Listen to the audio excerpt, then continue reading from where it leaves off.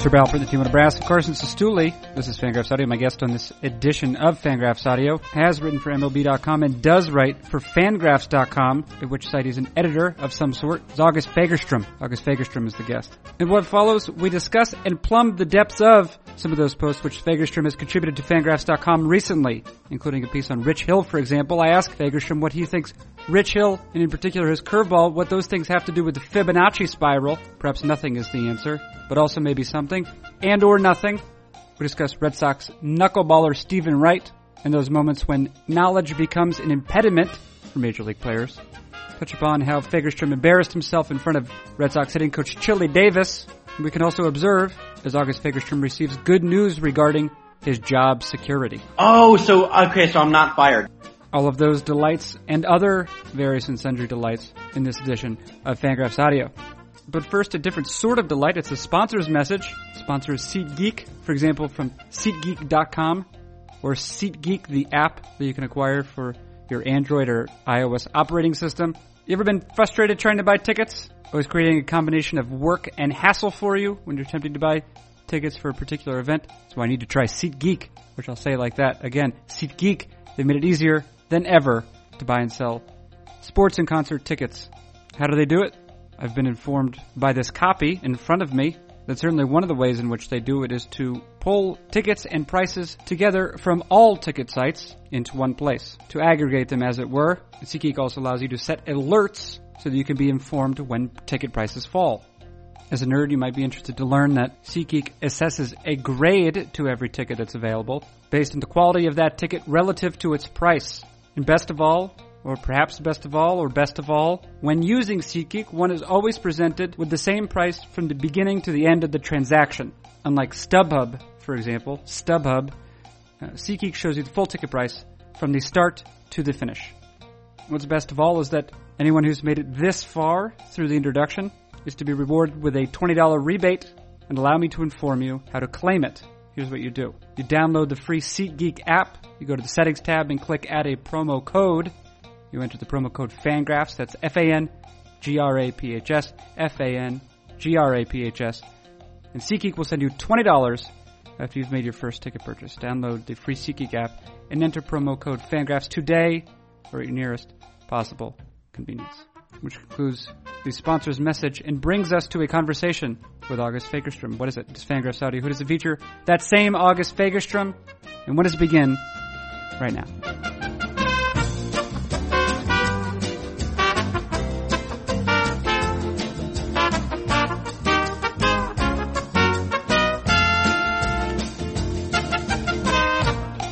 Success. No, there's no outline, August, because you know all of this is inside of your heart. Well, yeah, I know. So you just freestyle these things? You just go in and just freestyle your way to the end? Well, here's the objective, or the idea is to remain curious the entire time and ask questions. That makes sense. Yeah, it's fine. I mean, typically I'll use with Cameron, and you're effectively replacing Cameron this week because he's on vacation. Oh, so I'm not fired. That's why he didn't. Okay, that's good. Yeah. He's some sort of family vacation. Okay, yeah. So my internet went down yesterday at like 11 or whatever, and I was without it all day. And it wasn't until about 7 p.m. that my phone data started to tell me that basically every gigabyte over your max is like $15. Yeah, it's okay, August. Huh. August, it's okay. Well, yeah, but so I messaged him yesterday and he just never got back to me, and so I had a hard time like falling asleep last night, and so I was like, oh my god, that's it. Oh no, I would say among full-time employees, you are not the next on the chopping block. Yeah. I also have the least amount of service time though, which that's possible. I mean, I guess. But listen, so. I mean, if we're being honest, Eno Saris, right? I don't know. I just, I think that I know that you've expressed concern in the past that you, something to the effect of you always feel like it's in jeopardy, everything's in jeopardy, and kind of the same way. And usually he's so good about like responding that after he's away. You're okay. I'm totally fine. But seriously, Eno Saris, I think, would get fired before you. Good. Good, I think. Good. I mean, that's not based on any information that I have. It's just from looking at him and spending time with him. That's no inside information. You understand, August, that I'm not privy to any of the employment decisions at the site for good reason, because I was going to say that's good. That's good. It's good for everyone. Yeah. I just edit the post lightly. Like, for example, today, let's see, we're recording this at about 2:30. 15 minutes ago, you wrote a post about Rich Hill. I did. I looked it over. Your prose is typically quite clean, so it doesn't need much. I removed a comma from the title because I believed that it was probably unnecessary. Although, honestly, if it had remained in, world would have remained basically the same. I liked it. You liked the comma. I liked it. Yeah, well, I mean, it's no. If you had to field any grievances or file any grievances, or I should say, do you have any grievances to file with my editing style? Yeah, you removed that comma. Yeah. Do you think that I have more improved or more damaged your posts, or they've been roughly the same as when you finished them? No, you definitely improved. I do remember that when we were at the winter meetings, though, I had a apostrophe at the end of a name in a title that ended with an S, and you weren't sure whether to remove it. And I think I was going for a run, and I remember as I walked out the door, I told you, I think my last words were, you leave that comma in. Oh, you said that, huh? And comma or apostrophe? Yeah. Okay, and then what happened? It was in. It stayed in. Okay, all right. Sweet. I do know that. So my wife's last name is Coles, right? Mm-hmm. And sometimes her parents, when they send how will they do it? Oh yes, when they send us a package, we'll label it in the return address area, the Coles, like as if that were the plural form. Mm-hmm. When in fact it ought to be the Coleses, right? Yeah. Coleses. Yeah. And then if you were to talk about like their car, right? You would say the Coleses car. The Coleses, so Coleses apostrophe car. And I remember teaching that when I taught at Portland, Oregon Community College. That was a concept because it does not look right. Basically, is the idea. Visually, it's very unappealing. Mm-hmm. But I think it's even less so speakingly when you say it out loud and you don't get that. You don't say the extra S in your head out loud. I think that's even worse than right. It. Also, the plural and the plural possessive form of Ramirez is a strange one. I came across that recently. I actually don't know. What are you supposed to do there? What do you want to do? What do I want to do? What do you want to do? Do you want a plural? I mean, plural of Ramirez's. You can't put an S. That looks so right. Yes. That's so weird. Yeah, I think I think you have to treat it like an S, right? Yeah, it's ES. So it's at the end. It's EZES. Oh, really? Yeah, and then if you talk about the car that belongs to the Ramirez family, that's the Ramirez's car. Oh God! Wait. With apostrophe after the S. But. So it should be Z apostrophe S? No, Z-E-S apostrophe. Oh, Ramirez's. Yeah, Ramirez's, yeah. I'm not saying it's beautiful, I'm just saying that, and I should note that I don't really care about any of it. It's just that this is what it says in the book, and it's helpful to know as like a device. That's what I would, when I was teaching always, I would say there's no right or wrong, really. It's just if you... among certain populations, people will care, and this is a way that you can at least broadcast the fact that you're familiar with how to do things, and you can only break the rules, or you can best break the rules, perhaps once you know them. Isn't that right? Well, we're all slaves of the book. We have to listen to the book. So if the book says well, I don't know about that. I think it just helps to know. I think it helps to be able to.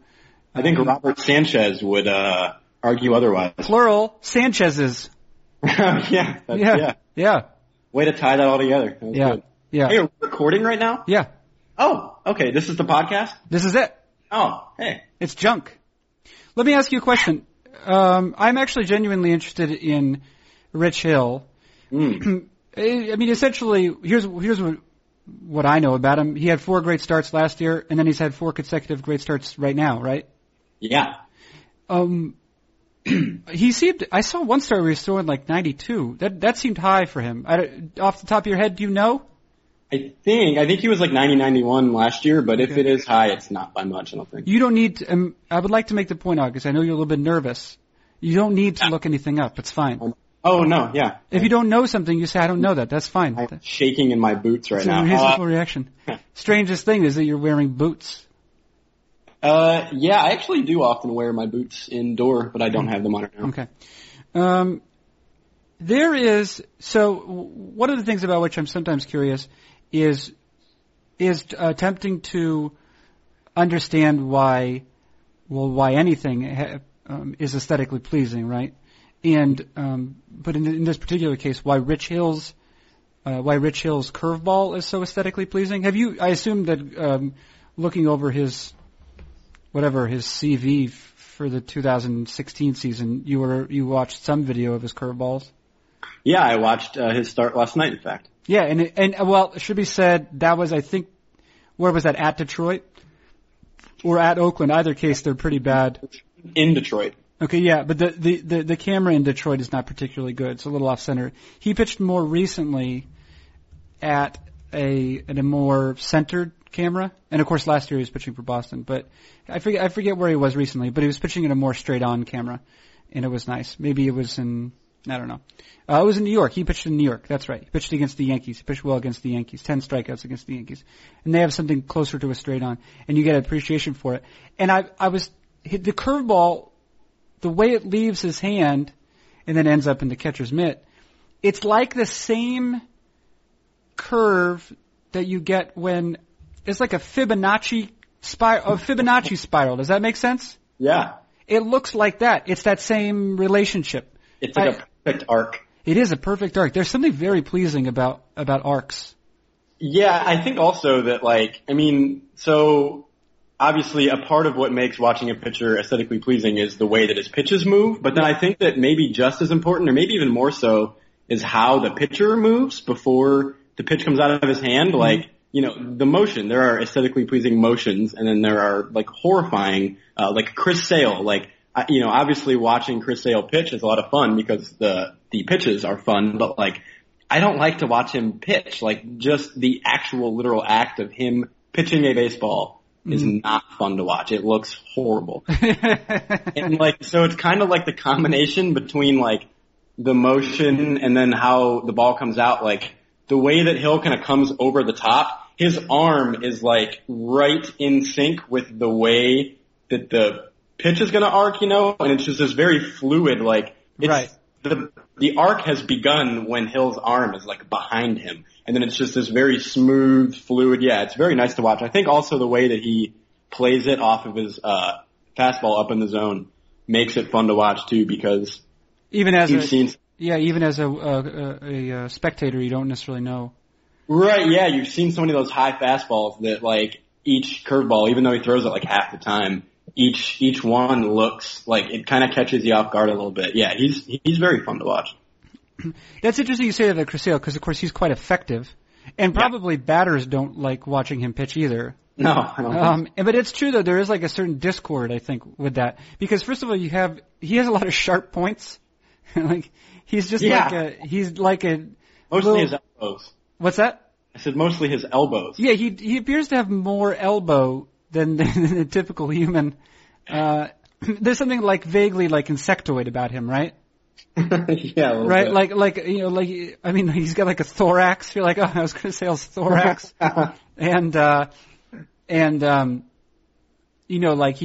he breathes in standing water. Right, yeah. These are just some other facts about Chris Sale, but yeah, he has those eyes with all those dots on them, you know? That's right, yeah. I don't know, what do you call those types? I don't know, but I know that you're not an entomologist. I briefly diagnosed that. Just a baseball writer. Yeah. So the thing is, right, and I'm thinking about other pitches that I remember from the past too, which, because there's not a perfect overlap, I would say, if you were making a Venn diagram between pitches that are aesthetically pleasing and those which are effective, right? And in fact, there are some probably that are quite the opposite of aesthetically pleasing because they move in a way that is unpleasant, but it also has that same effect on the batter as well. Whereas like there's something unnatural about the movement, and which is the precise thing that makes that pitch effective. Like Jose Fernandez's breaking ball, which looks like it's opposing a magnet, like it's being thrown in a magnet, and then at a certain point it just like changes course like at once and just goes the other way, kind of like that. I don't know if I feel that way, but so you don't care for that as much, you think? No, I do very much. I was when you said that a pitch that looks unnatural, that can make it more effective because the hitter hasn't seen it before. Kind of like the Fernandez Kluber breaking ball that just looks like nothing really. Yeah, that's a good point too. Yeah, the Kluber one certainly. He and I, of course, I've at least 2 or 3 years ago, I spent a lot of time thinking about Corey Kluber, but he. Whatever happened to that? When these guys that aren't any good that you like get good, do you then just stop liking them when they're actually good? It just becomes less interesting, right? Because you lose sort of ownership, right? That's kind of the point. It's buying low on a lot of guys. So are you rooting for Sherman Johnson then? Because if you are rooting for him, then that means that you're rooting to eventually not like him in the future. No, I'm not. It's not that I wouldn't like him in the future. It's just that the idea of Sherman Johnson would not resonate as strongly as it does now. Okay. I think Sherman Johnson's playing pretty well though. Huh. You checked out his numbers recently? Nope, I sure have not. Well, we could do that at some point. I had something to ask. Oh yeah, in your post on Rich Hill, you mentioned the Effectively Wild podcast. Yeah. So what are they talking about over there? You said one thing that Sam Miller will do is they'll go through and he will provide his own real-time contract or essentially like true value contact. No, true contact. You almost got it there. True contract value. Real-time contract value for Rich Hill. I think I went with market value. Market value, yeah, that sounds right.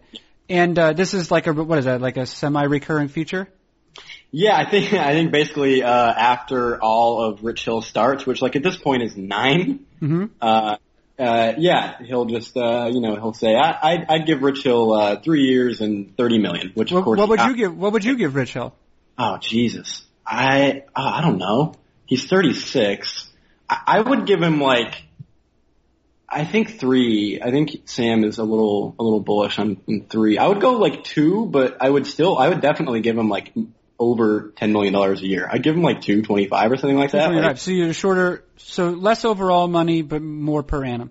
Yeah, because I mean, not only is he 36, but he gets hurt like all the time. Yeah. But like he's apparently an ace, so I'd be willing to pay for an ace, but not pay for the longevity of an ace. Is it clear at all what was his problem during spring training and in that first start? Well, I think the problem was that it was spring training, probably.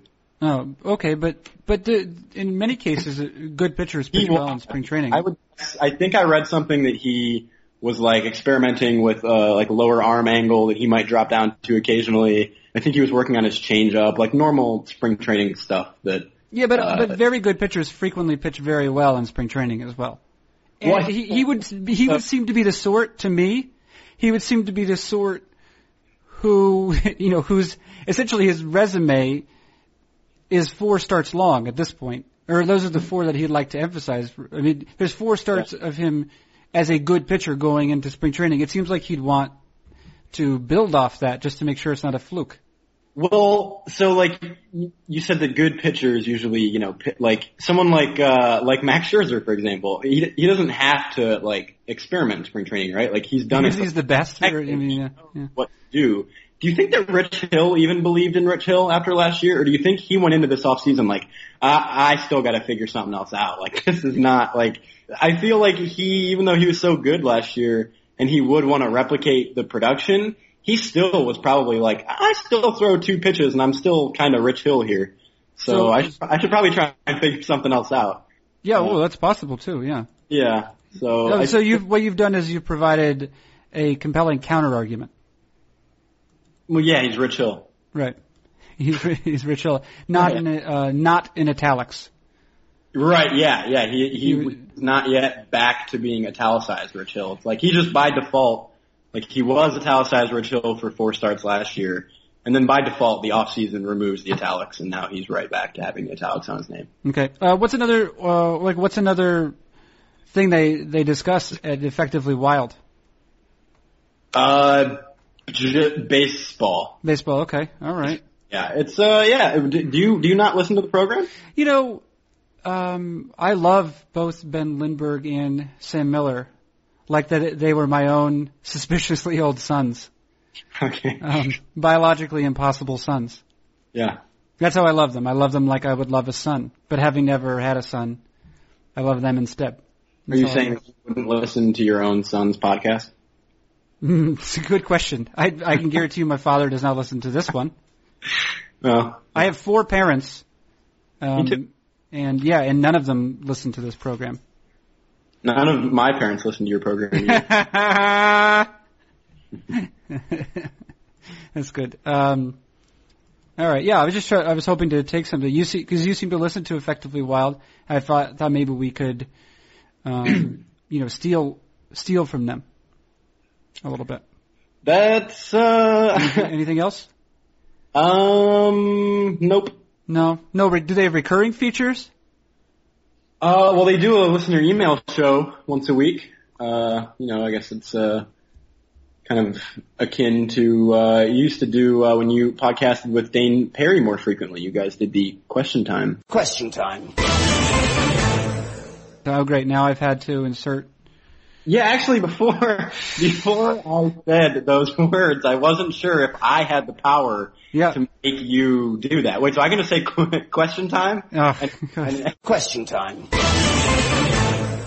At any point, you just have to do that. Wow, that's interesting. Yeah, that's a rule we have on the program. Well, yeah, but I wasn't sure if that rule was Dane Perry episode specific or if it extended throughout the entire program. What's that, a rule pertaining to what? Oh, so now you just want it to happen. I'm not gonna do that. Okay. I will say question time on my own. Question time. Okay, you're your own man. Very good. Very good. Let's see. I don't. You write daily for us, by the way. I do. Yeah. I mean, we could really. I could take you up on any of these things. You know, you've done some good stuff recently, though. Not unlike Saris will do occasionally. Where you marry comments from by a ball player himself to the numbers, which might either support or refute those comments. I have not done that as much as I hope to at this point in the season, on account of me moving and that being a big hassle, and then the Indians taking a super long road trip. But yeah, I've done a little bit of that, and I plan to hopefully do quite a bit more of that in the future. Well, one piece you wrote, well, this is 3 weeks now, concerned Mookie Betts.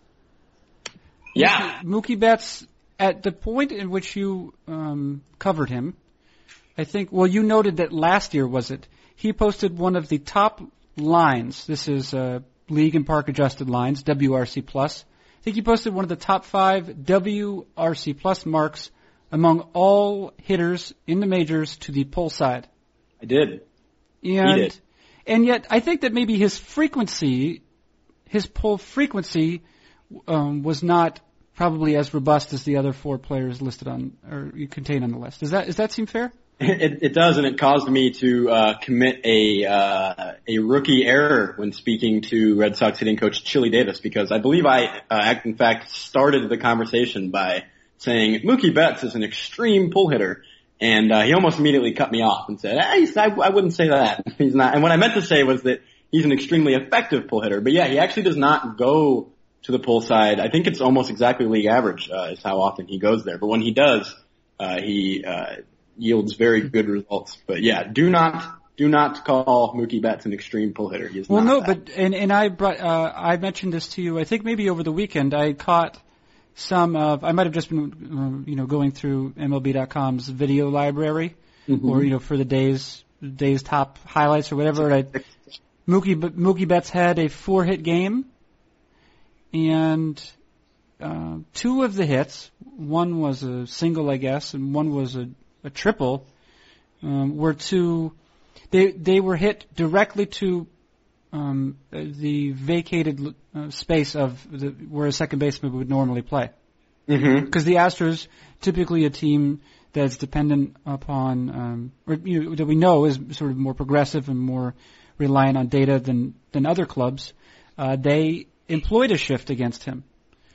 Yeah. And I suppose it's interesting, their motivations, right? Because if you say, well, on the one hand, he does not pull the ball any more often than other players, but at the same time, we know that when he does pull the ball, he's particularly effective. So there seems to be one argument for, one argument against shifting him. But one of the effects was, so one of his batted balls was just a dribbler that any second baseman would have picked up. And the other one was a line drive, which, because there was no second baseman where a second baseman would normally play, actually split the right and center fielders so that it went all the wall, which in combination with Betts' above average speed led to a triple, even though it could have just been an L4 otherwise. Mm-hmm. But how do you do that? Because you bring up this extra point, because I've always thought about it, to this point, I've always thought it about pull rate. If you know that a player pulls the ball a lot, then that's when you will shift on him. But you sort of introduced this other variable, and apparently one that the Astros recognize as important, which is also effectiveness of the pulling, even if of the pulled batted balls, even if the rates are similar to league average. Yeah, I wonder how much of that is that right. Even though he doesn't, have a overwhelming tendency to put the ball to the left side of the field, the Astros just don't want to see that happen. Like, they're like, please hit it to the right, because we don't like it when you hit it to the left. And so maybe it's like a mental thing where they're kind of just trying to like coax him into trying to go the opposite way. Wow, that's my cat. Okay. That's all right. It's fine. That's fine. Yeah. Yeah, I have a cat that you can hear now. It's like the Dave Cameron edition to the podcast. Yeah, it's okay, August. Hey. It's okay, August. Yeah, he's just a little bugger sometimes. Oh, well. Yeah. I went there. I went all the way to bugger. Yeah. I think that they're just trying to maybe coax him into going the other way. And he told me, when I talked to him that that was one of his focuses this year, because he doesn't want to become this, one-dimensional player who can only do damage when he hits it to the pull field. And so if teams are trying to coax him into doing that and he's trying to do it, then at least based on that one example that you provided, he's doing it. What do we know? What do you know, if anything, about the degree to which players change their approaches once they've been shifted upon? I think from what I've read that they don't, for the most part, because I think they're being shifted for a reason, right? Like, they're being shifted because that's what is good about their swing, is going that certain way. So, if you were to change it, then you're kind of defeating yourself. That's kind of the point, right? If a team gets a player to change their approach, then regardless of the result, they've already won, right? Because they're taking away the thing that they tried to take away. Yeah, it's interesting the way you phrase it like that, because and I think that maybe there was an interview recently. David Laurila just did one recently. It'll come to me in a moment, but there was a key quote in it, which was that whoever the player was in question, he said it's necessary always to hit like yourself. It's Corey Dickerson is what I'm remembering. Mm-hmm. He said something to the effect of, you have to essentially keep doing the thing that got you there. Right. And that does seem to be, and I think that's been one of the nice dimensions for the site of having guys like Laurila and Eno and yourself, of course, who integrate the words of players into their posts. You do find that players in many cases find that when they deviate from their strengths, that it's possible to become something less than a major league hitter pretty quickly. Yeah, Corey Dickerson probably. you don't know so he's an extreme pull hitter. Does he pull the ball? And I think I'm justified in saying that. I don't think that if I said that to Chili Davis, if Chili Davis were his hitting coach, I don't think that he would correct me. I'm pretty sure Dickerson is in fact an extreme pull hitter. And is that because he's tried going the opposite way in the past and was like, well, that didn't work. I need to hit to the pull field. Or is it just his natural swing? I mean, right, whatever it is, that's, Corey Dickerson is doing that for a reason. If he were to go the opposite way, he would not be Corey Dickerson. The Rays would not have traded for him this offseason. Right. In another another conversation that Laurel had was with Mark Trumbo, which was also revealing. Because I think Trumbo at some point, Laurel had asked him, to what degree, have you attempted, not necessarily attempted to draw walks, but attempted to employ a more discerning approach? And Trumbo was essentially like, well, if you think I'm not particularly good right now, allow me to inform you that I am worse when I attempt to adopt that strategy. Yeah, and Mark Trumbo, I don't know, I think that interview was conducted pretty early in the season, if not like right at the beginning of it. And Mark Trumbo currently has a 2.5% walk rate and a 192 WRC plus. So he is going to the extreme of not walking. I'm going to go ahead and credit David Lorla with that. David Lorla has made Mark Trumbo realize even more about himself, and he has quit walking entirely, and he is the best version that he can be. Well, it is interesting. And I suppose that any endeavor is probably less about learning your strengths than becoming well acquainted with your weaknesses. Yeah.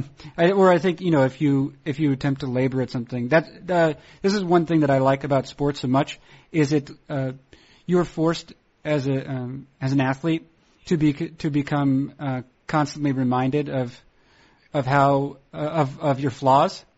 And I think it's valuable ethical training, and it probably makes you more tolerable as a person. I think the more you fail, probably the more tolerable you are to other people. Yeah, I agree, and the more that you learn too, because you don't really learn much from succeeding, do you? I mean, you just, I did it, it's done now. Now I can do something else. But when you suck, then you have to think about, hey, why do I suck? Yeah. And you try to change whatever it is that you suck. So yeah, sucking's good. It'd be good. Maybe not maybe not too much though. There's you gotta find a nice little balance. Yeah, that's right. You have to find the golden mean, as it were. Yeah. Of sucking. Yeah. Rich Hill, Mark Trumbo. You didn't write about him. We've been talking mostly about the other one. You also talked with Stephen Wright. I mean, this is another Boston Red Sox player, but it's because the Red Sox were in town in Cleveland. Mm-hmm. And I think that was another. This is by accident to some degree, but Stephen Wright, his comments regarding his own approach to the knuckleball, I think echo certain other sentiments we've heard players making, which is that as soon that you have to essentially find your own means to success. I think for him, like he throws, in terms of velocity, doesn't he throw his changeup in between R.A. Dickey and Tim Wakefield? His knuckleball, you mean? What did I say? Changeup. No, it's a different pitch. Yeah, knuckleball is what I meant. Yeah. R.A. throws his particularly hard Wakefield quite slow, and Wright was just about right in the middle. And yeah, when I asked him how it is that he my initial idea was to get him to describe other people's knuckleballs. I wanted to get a knuckleballer talking about knuckleballs, but he basically was just like, I don't know, man, I just grip it and rip it. And I was like, okay, well, that's not a great start, but we went down a different road after that, after I realized that he was not going to do a very good job of articulating the flight of the knuckleball itself. We did some other things. But yeah, he just grips it and rips it. And when that happens, yeah, it's right about in between Wakefield and Dickey. It does seem as though for certain players, and I don't know what percentage it is, there's limited utility for them to be able to articulate precisely what it is they do. Yeah, which is interesting because you'd think that, I mean, I get that we get paid to think about the game in a very different way than they get paid to think about the game. In fact, they don't get paid to really think about the game that much. They get paid to play it, although being better at playing, I think, probably involves some amount of thinking. But yeah, it's really shocking to me sometimes how, I mean, it might just be, an extension of that individual's personality, that they're just not very, adept at articulating themselves in general. But it's really surprising to me how many players just cannot, describe what it is that they do in anything beyond like the most basic terms. Yeah, but I feel like that's the case too. I mean, this is a terrible example because I don't really play golf, and the few times I have, I've been terrible. I'm so bad. But I feel as though even in like when I've hit a golf ball well, for example, right?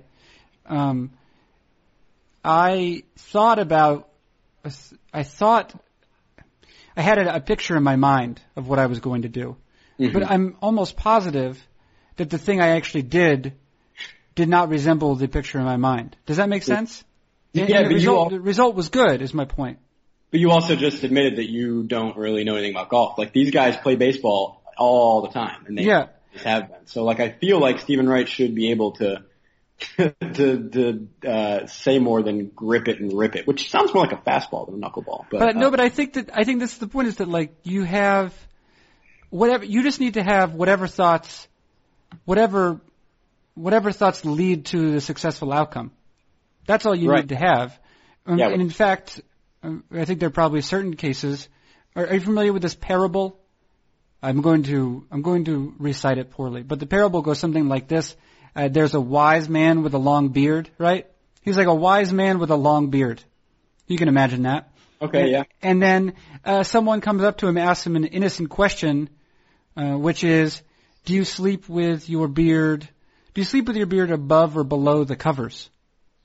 Right? Yeah. And the wise man with the long beard, he's never considered this even once. And that night, as he's trying to fall asleep, he becomes conscious of his beard, and he says he's essentially he becomes pursued by this question of whether the beard goes above or below the covers, and he can't sleep all night because he doesn't remember, because it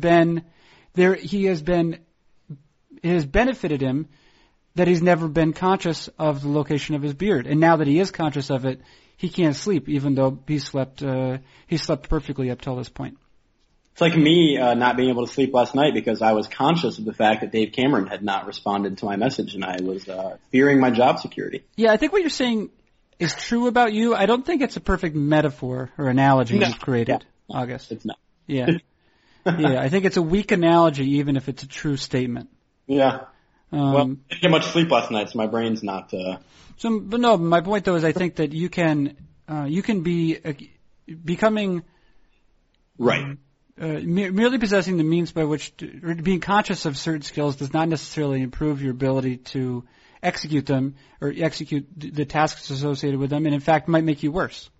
Yeah, it's kind of like, I think this is a better analogy, like when players talk, certain players like Joey Votto obviously look at a lot of data and a lot of, heat maps and numbers and things like that, and then certain guys just say, no, that would actually make me worse if I knew that. Like I've tried to do that in the past. It overloads my brain. It gets me out of what I normally do. And I think that's kind of the same thing, right? Like if a hitter just goes up and is just a C-ball hit ball guy, then if you say, hey, this pitcher when he gets to 2 strikes goes to his curveball 50% of the time, and he likes to throw it low and away, and you don't.